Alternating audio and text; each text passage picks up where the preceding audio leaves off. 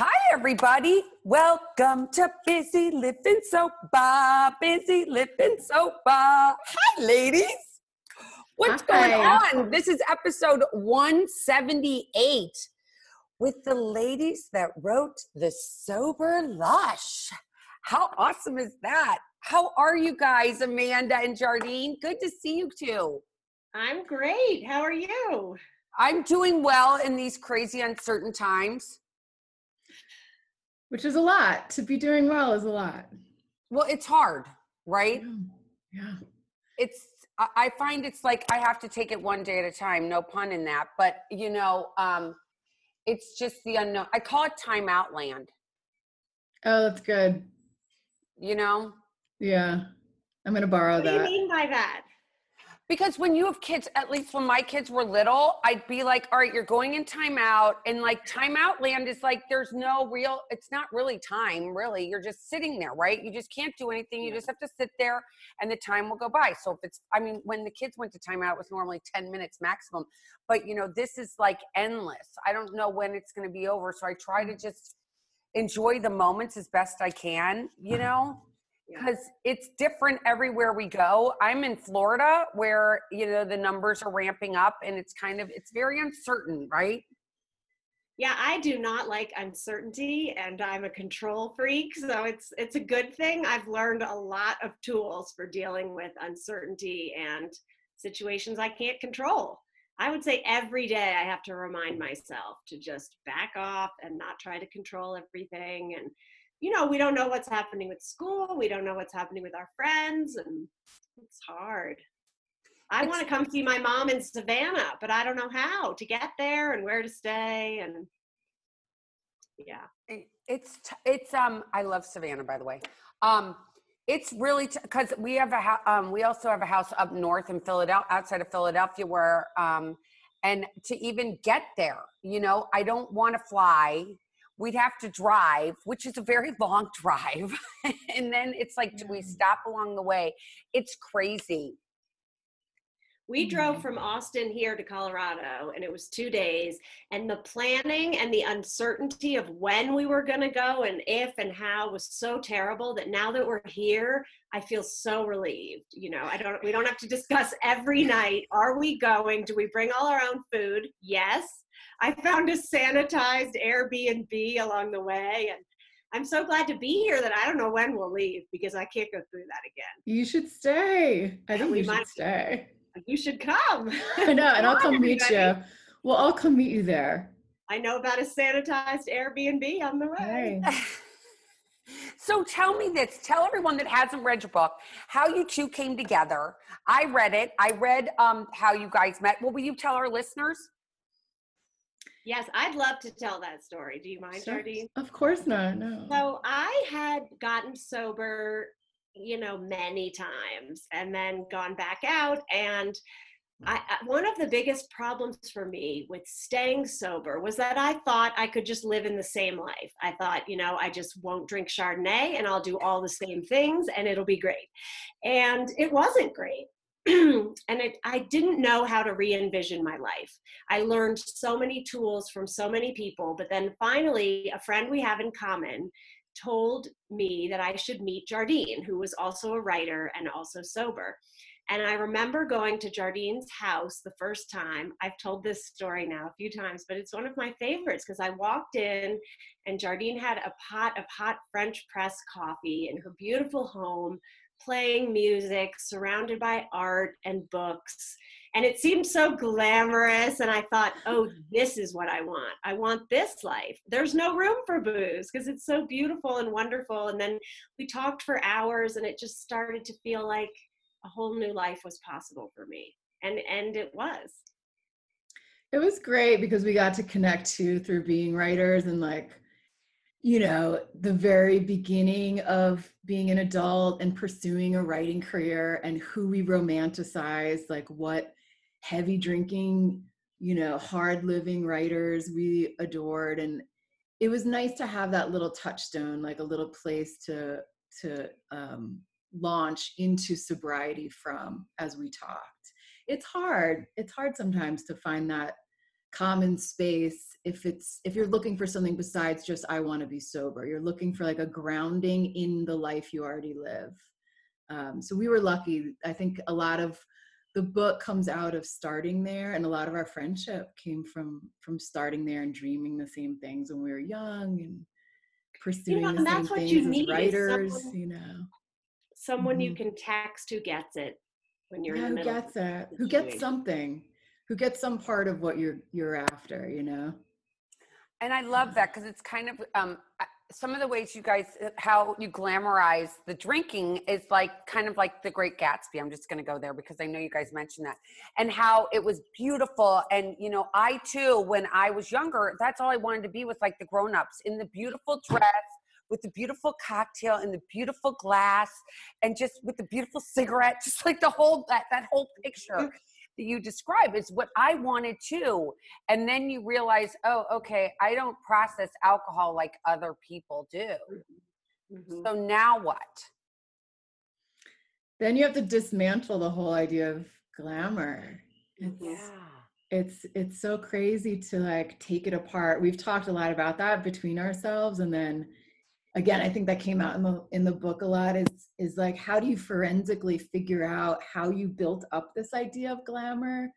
Or friendship and alcohol were inseparable to me. Like true friendships had to do with benders and like trips where you remembered like one day out of 6, and like all these different constructions where you have to slowly take them apart and be like, oh, I put the beautiful dress with the beautiful glass with the beautiful house, that equaled glamour, but it's exciting to find the tools to take it apart.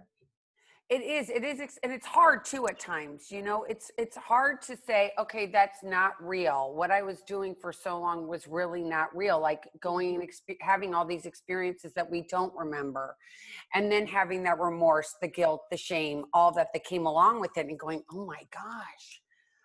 For me, it was 37 years, I didn't get sober till I was 37. So I was like, oh my gosh, all these experiences I had always went along with, oh, but I don't really.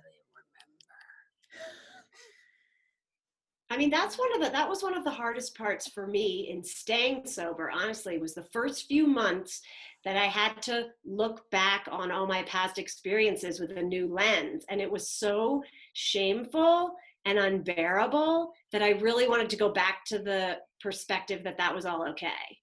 And just jump right back in and be like, let's just ignore that knowledge and go back into it.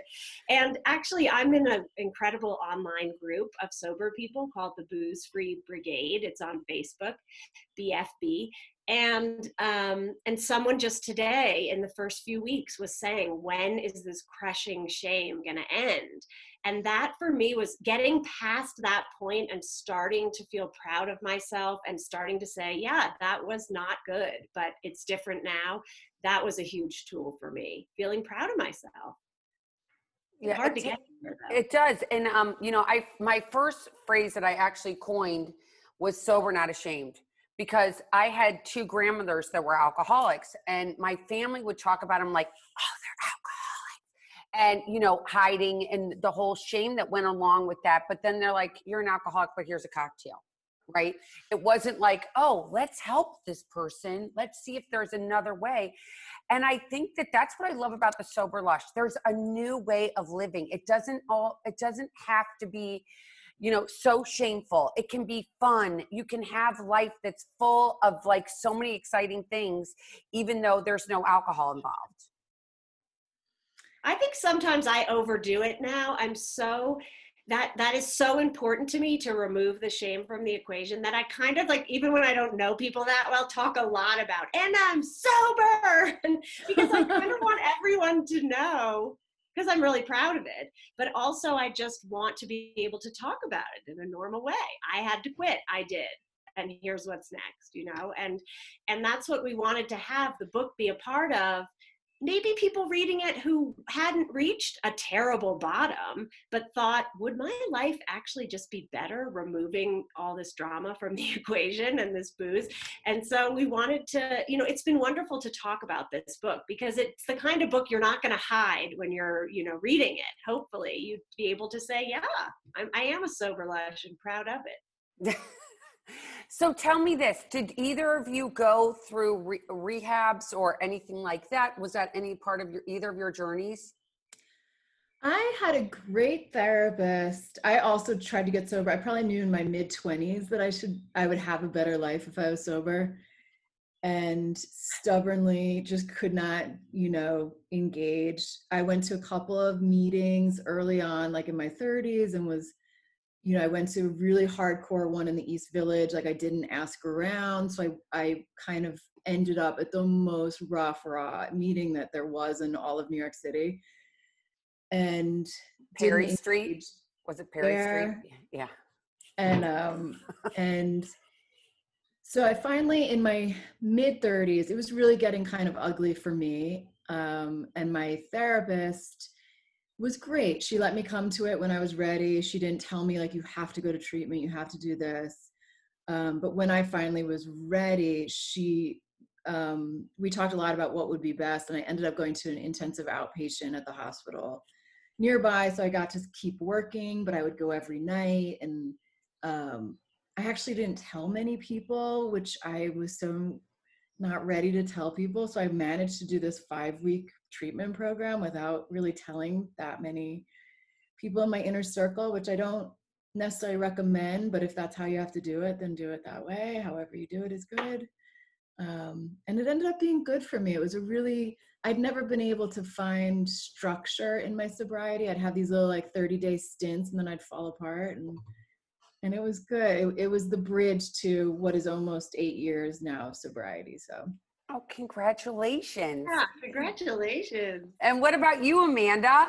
So I also had a great therapist. I grew up with an alcoholic dad who's now sober. And so when I blacked out at 14 for the first time, started this drama of, am I an alcoholic? No. How can I drink? I remember reading Drinking a Love Story by Caroline Knapp, and I took it as a guidebook in the sense that she talks about if you go too far, you're going to have to quit. And I was like, okay, I'm never going to go too far. So as a control freak, I just spent so much energy moderating. Honestly, I'm like the badass moderator of all time. And it was so exhausting. And I did it for so many years. And I would go to meetings, and I think I consciously chose a really rough meeting so I could be like, okay, I am not like these people. But then like the most disheveled dude would stand up and start talking, and it was like my brain.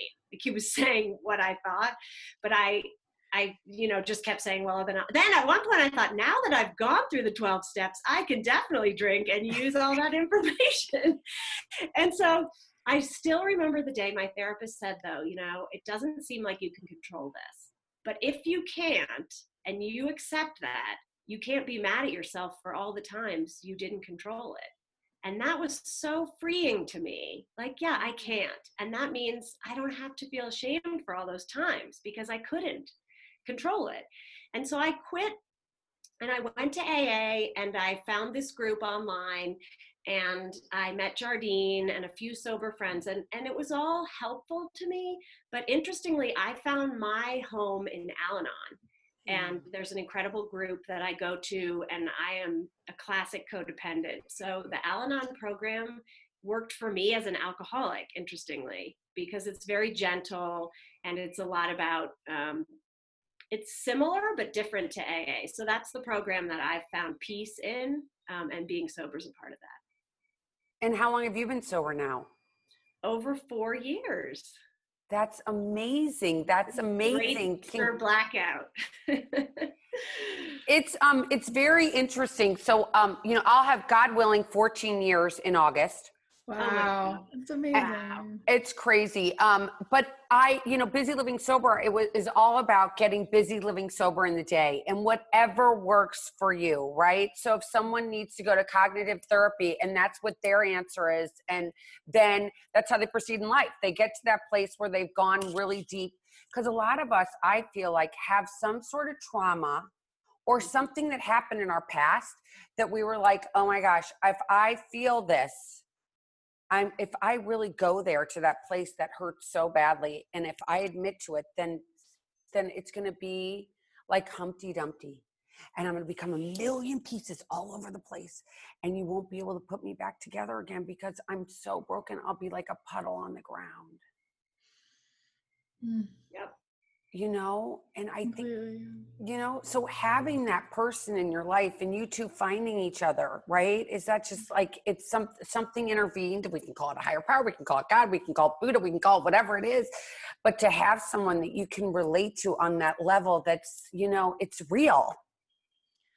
And that's why it's interesting, Amanda. You said you were, you know, I know you were joking when you were saying you were over telling people about it, but I wish I had over talked about it in my younger years, or just talked more. It's sobriety in general, or the curiosity about it, or the fears around it are so stigmatized that I was so quiet. And I think we ended up knowing each other because we both were talking about it more. And so somebody who knew us both connected us. So if I had advice for my younger self, I would just say, put it out there. Like, if you have questions, put them out there, and then you're more likely to find that, or higher power is more likely to set you up with that ally who's right for you, who's going to say, oh, I did this therapy, or I went into this group and you might love it, or online, blah, blah, blah.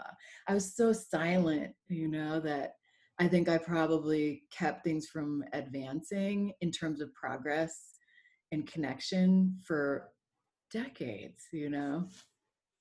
And Yeah, I think that's a perfect example of like Jardine saying the perfect thing that makes me feel so good and peaceful.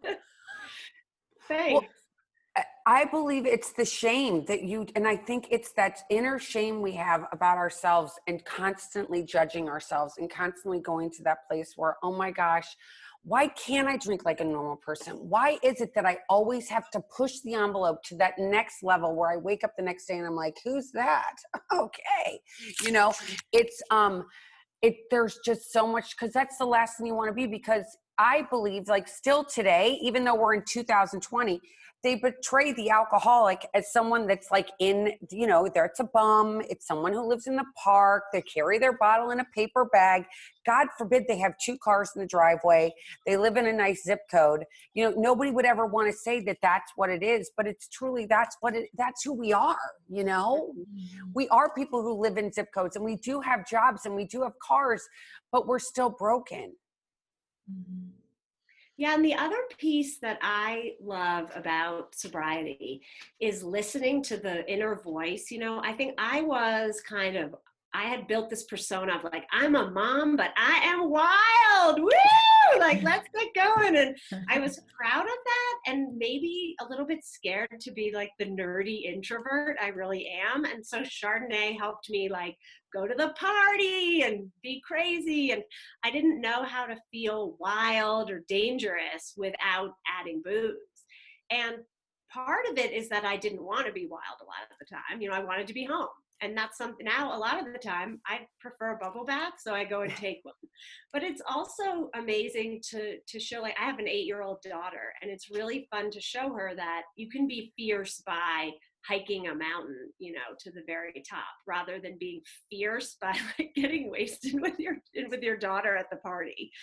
You know, so it's redefining, you know, like we were talking about, redefining all things, but also how you access that feeling of being wild and being exciting, and how you rebuild those, you know, events.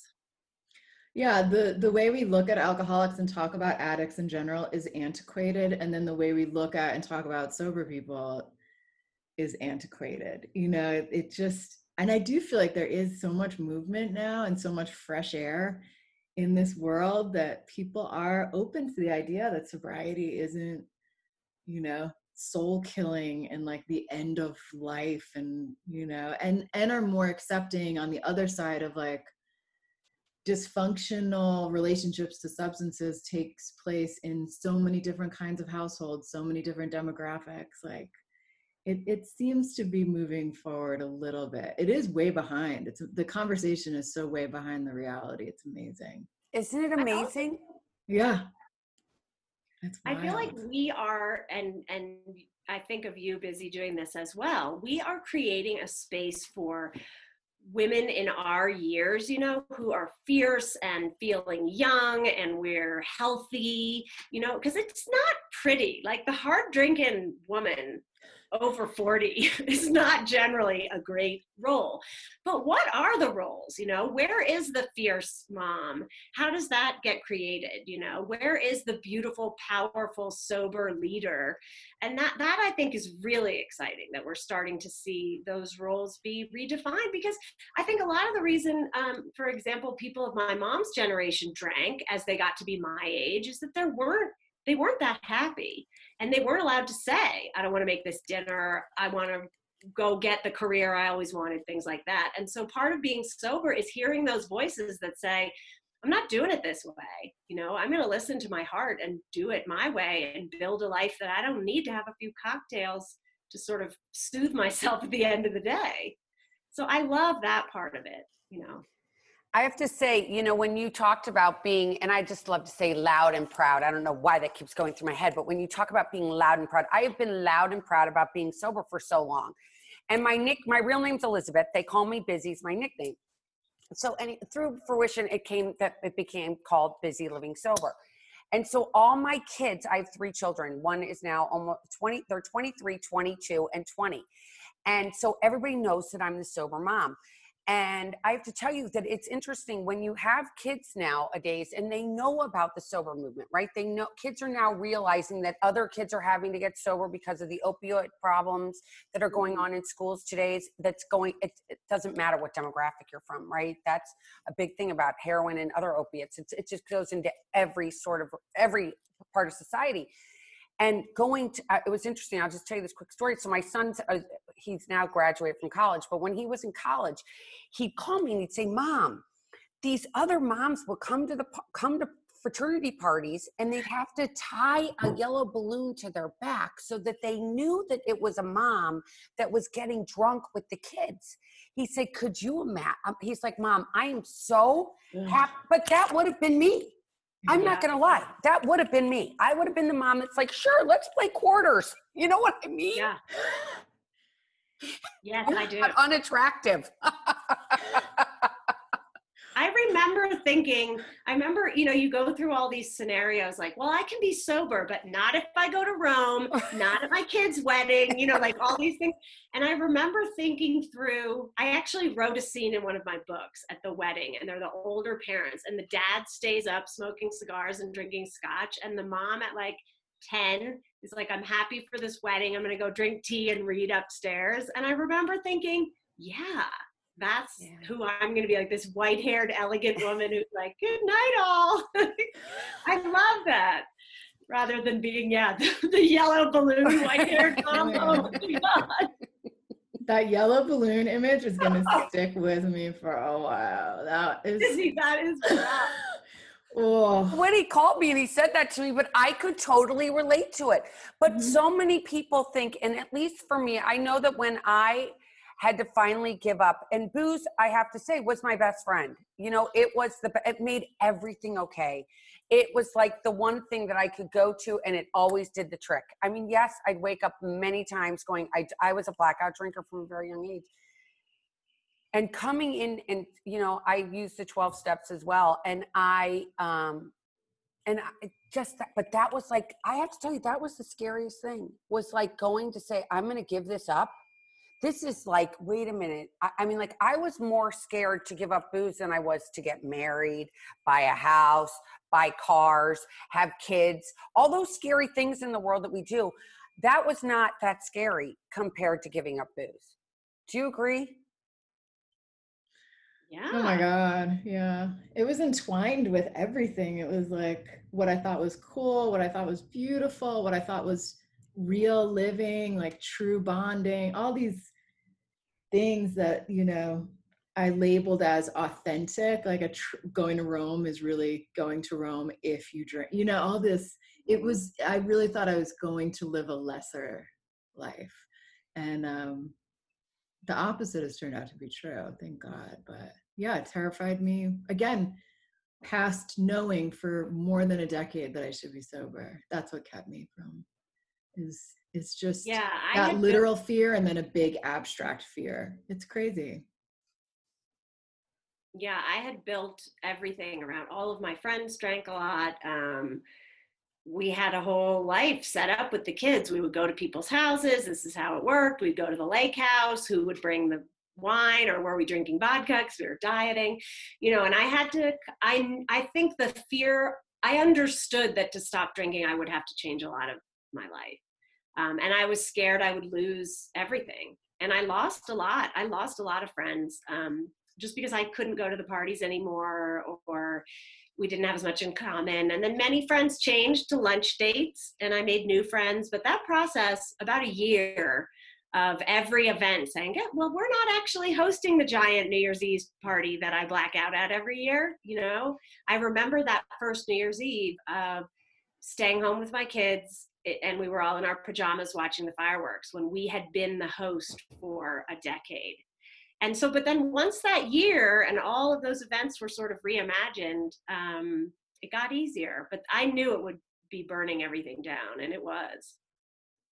And I think the book is meant to portray like a lot of the possibilities on the other side, but not ever meant to indicate it will all be easy or life will be without pain or grief, because those are natural, organic parts of life. And definitely it is not meant to send a message that first year is going to be simple and easy. I think everyone has to find their way. It's hard. It's hard. I was just going to tell Busy that originally the book was a year. It was organized starting in January and going through the year. And I think, we're hoping to bring it out, talk about it more in January as well, because a lot of people sort of get sober in the new year. I like the way that we organized it thematically, because it's open for people to join at any time, and also for international audiences who aren't really worried about their Thanksgiving, Merlot problem. But we did originally think, let's go through that really, really rough year, the first year. Can I tell you so when I read it, and my husband, who's also happens to be sober as well, he and I we were looking at it on the beach the other day, and I was like, what would you say this, like, how would you describe this book? And he said, there's a book, I don't know if either of you know of it, it's called Sober Living. So it's antiquated because it's a book, and Jardine knows exactly what I'm talking about. It's a little antiquated, right? And this book is like a new version for someone that is out there that's hip and wants to have this life that is like, I still want to go to the cocktail party. I don't want to be left out of guest lists because of the fact that I'm sober and proud, but I still want to be able to come. But how do I go? This book tells you how you can go and not feel so weird, right? And not feel like, oh my God, I need to have 400 glasses of Chardonnay just so I can make it through till 8:30 or 9 o'clock, whenever, when dinner's served, right? I mean, those are probably two of my most important tools. The Vanish, which we write about, which means you can go to anything and you can leave anytime. And I was just telling my son, who was going to go camping with the older kids, he said, I don't want to go. What if I decide I don't want to be there? I said, here's the deal. You go, I'll come pick you up anytime. And so you can go. And he did. And he called me late at night and said, I think they're bears. I want you to come get me. And I did. And he had enjoyed the camp out until then. And the other piece is feeling like you have a group that has your back. And that's what is so useful about so many recovery programs, because you can be at the party where nobody gets it, but you have a group of friends who do get it. And, I've texted people from closets at parties, from bathrooms, and it makes all the difference in the world to know, there's a lot of people who get it. This is not fun anymore. You can go. And, because sometimes when you're in the world, especially if your family drinks or a lot of your friends drink, it can feel like you're crazy. I think also, like, you and I have talked a lot about this, Amanda, there's like the party that you go to because you think you have to. And then there was also this deep dive we both have done independently and then together, just talking as friends, like, what is fun? What do we want from a party? Like, if it has nothing to do with what's in a glass, then what is it? And I think my idea of fun and partying and what is joyful, what is celebratory, what is like coming together with people, what is rock and roll, what is wild, that has all probably become more defined, because I think it used to be more about a party is where you're supposed to be. It's very group oriented, you know, where are the people tonight? What was I invited to do? What am I expected to do? And sobriety for me has been like a kind of new autonomy where I figure out what do I want to do and what's fun, and when do I want to go home, you know, when do I want to call that Uber? And do you think, and I don't you think that you have to find like self-love and self-compassion and forgiveness? And I think that that's like one of the hardest hurdles, I think, about being sober is like being okay with what's inside and going, I'm okay. I'm okay, even though I still remember what I've done, and being okay with that self-love. And I feel like they don't teach that to us. You know, they don't ever teach you, okay, it's okay to be in love with yourself and like yourself. That doesn't mean you're a narcissist. It's so funny. I definitely was raised in a culture where any sort of therapy was thought of as indulgent, you know, and like Mm-hmm. dramatic, and you want attention. And sobriety even was like, I think, seen just in the broader, like little microculture that I was in. For whatever reason, those were the values that were passed down, that like sobriety was even a little bit dramatic and asking for Mhm. attention. It was like, buck up, be a man, you know, Mm-hmm. like, Yeah. and I had a bias against any sort of wellness or self-care. I was like, oh my God, you're so weak, you're so indulgent, like, and now I just can't. I've traced back where those things come from, and it's been a fascinating little exploration, because they're just random values that I happen to be born into this culture um, that handed those down. And it's so exciting to realize you can go and find new ones that work, because absolutely self-love is not narcissistic. I think the more you know, the better care you take of yourself, the better you can take care of other people. So ultimately it's a generous thing to do. It's a community oriented thing to do. You start here, and then, you know, you have more to give. I know what you're saying about that. I mean, even still, when I go to Savannah, it's like, are you still doing that thing, Amanda? And it's almost this implication of drama, like, oh, you gotta, suck the air out of the room with your whole "I'm not having any wine" thing. It's like, first of all, who cares? It's every night at 6, and they buy me all the fake wine or whatever. Like, do you want a fourth glass of orange soda? And I'm like, oh no, like what? And it's so freeing not to revolve around that 6 o'clock. We're all just gonna congregate in the kitchen, and I'll say, oh, who wants to go to a movie at 5:15? And there's this like, we can't be out of the house. And it's wonderful in my normal life where I don't even think about it. I do have a ginger beer with lime juice most nights, and I love it. I love the ritual of sort of turning to evening. But I know what you mean. I had a lot of negative judgment about, like, everyone thought I was being dramatic by saying I needed to quit, because I had not been like a flamboyant problem to anyone else. It was more of a problem for me to not be wasted and to be like, I don't want to be here. That was way more a problem for other people than me just going along with it. So yeah, I had to fight that. It's really strange, isn't it? That they'd be like, you're so dramatic that you're deciding for yourself that you don't want to drink alcohol. Meanwhile, like the actual drama that comes at the end of a dinner where like people have had like 3 bottles of wine each, you're like, really? I'm dramatic? Y'all are crazy. You know, I mean, And it's good to parse these things out though, because you Always can the see what's same crazy. thing. At my house, it's like I could look at a clock, and when someone will be like, so what do you all think of this 10-year-old issue that we still disagree on? I'm like, oh, it's that time. and so now, Hurts time. and what do you say to the person that's out there right now? And I think that given, what has been going on in society with this COVID-19 and a lot of people being at home, and I think more people are turning to alcohol as the solution to the problems that we're feeling on the inside, right? I mean, I know that I've been feeling, I eat cake or I'll go get some candy, chocolate bars or whatever. And what do you say to the person that's out there and they're like, I can't, how do I get away from it? I'm like, here I am, I'm in my house, I can't get, it's sitting there. It's so easy just to pick that up and just make all my problems go away. What do you say to that person that's out there feeling that way? Do you have any advice for them? I would probably, again, because I didn't do this when I was younger, I would probably emphasize reaching out, even if it's just listening to podcasts, reading books, getting into a Facebook online group, just hearing other voices, because I think it's partly being alone with all of that chaos that is so exhausting and like hard on a person.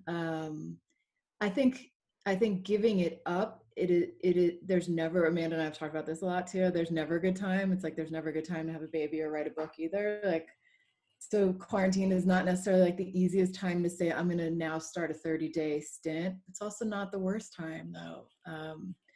And there's so many online resources and people that are so ready to share wisdom and knowledge. Like once I started asking, there was just this abundance of generosity from people willing to share what they had learned. So I would say reach out in whatever way a person is comfortable.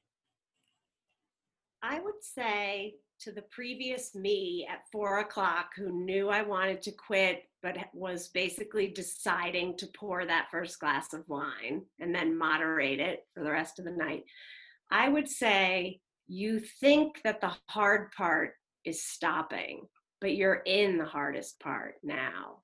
And that the freedom from those thoughts and from that 4 o'clock dilemma with yourself and letting yourself down, the freedom is worth the first few months of just sucking it up and not drinking. It's going to be hard tonight, but right now you're in the worst. And there's this free, happy life that waits for you if you start today. You just stop drinking today. Yeah, because when you, Amanda, especially when you were talking about how you would go and you would manage it, like just the management and like, where is there enough? Is there not enough? How much? Am I going to do it today? Or am I not going to do it today? If I am going to do it today, how am I going to hide it? How am I not going to be hungover? What am I going to do if I am hungover? I'm going to be hungover. And until I got sober, did I realize it was like prison. Don't you guys think it was like prison now that you think back? Because it was like, that was my God. Yeah, I mean, I still get emails that are like, self-monitor your data, your drinking data in this spreadsheet that I was doing. But I remember clearly a night at the Texas Book Festival. There's a black tie party, and I had this beautiful gown, and I had the party beforehand. And I told myself, this was in my period of, I will never drink more than 4 glasses of wine again. And so I had this party, I had my gown, all my friends were there, I drank 4 glasses of wine, and then everyone went to the big event, and I knew if I went, I would drink. So I was like, well, I got this under control, I'm not gonna go. And everybody left, and I was sitting alone on my couch at home, and I thought, like, this is winning. This is pathetic, And the following year I went to everything sober. I could go anywhere, I could leave, I could stay, and the freedom of that. But I still remember sitting there in my gown like, yeah, I'm moderating. Good for me. What? Yeah, it is a prison. It was hell. It's amazing though. Like I knew that at 30, like, wow, so much of your brain is being taken up by like policing and like measuring and planning and then regretting and all of that. And man, it is such a strong pull that this thing would keep pulling me over, even though I knew that it was a prison. For me, it was a prison early on. And it is amazing how it can still override all of your logic and all of your own intelligence and get you to go out that one more night or pour another glass. So figuring out what that pull is for me was massive. Like, why is all of your, common sense being eradicated by this gravity, I think I also thought that if I didn't drink that night, I would keep feeling the same way. And when people said to me, oh, there'll be a day when you don't think about it at all, I did not believe that at all. And instead it's like all those thoughts are replaced with feeling good. Like, I wish I could have wine, but I can't, and I'm so proud of myself. And it's just such a much nicer loop. But I think I didn't really believe that that's how it would be. It would just suck, I thought. maybe that was part of mine too. Because I look back at that, I'm like, wow, I was just stuck in this thing for so long, like knowing and then doing the opposite, knowing and doing the opposite. And it's interesting to figure out what was going on there. And the freedom that you get from it. And when you're looking back now in hindsight, right? The hindsight is what is so cool. It's like, wow. And not regretting who I was. Like, I don't regret all those crazy antics. You know, I wish I remembered some of them, but I don't, you know, you think about it. It's like, now I'm a grown up. The last thing I ever wanted to be was a grown up. Yeah, I know. And that was part of it too, I think. Like, I was a mom of 3 kids, but I would drink whiskey, so I was young. It's like, that doesn't really, I guess that nothing makes you look younger and more fabulous than getting wasted in your mid-40s. Oof.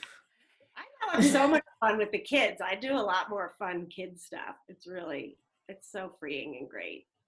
It is. It's so amazing. You guys are awesome. Okay. This was just to just to be on with you two. I just feel the energy, even though we've never met before, but through the Zoom, I'm feeling the energy. I love it. I love that you guys have been vulnerable, that you put this book out there. This is a resource for people today, you know, so they don't have to feel like I'm such a loser. What am I going to do? I'm going to be at home sitting here by myself and I'm never going to have fun again. I hope so. That's definitely the dream. So thank you so much. And the people know they're not alone. We're all here. We're all doing it, you know? Yeah, that's the hardest thing, because I did think that I was going to be alone and I was never going to be happy. And it's funny because we talked about, what does happiness really mean, right? Yeah. Yeah, completely. Building that up from like the little building blocks, like it's an exciting thing to do. Whether a person is doing that in sobriety or just doing that in the middle of their lives, it's very similar. A lot of people do have this break where they rethink it all. So. And that's what we're able to do during Time Out Land, right?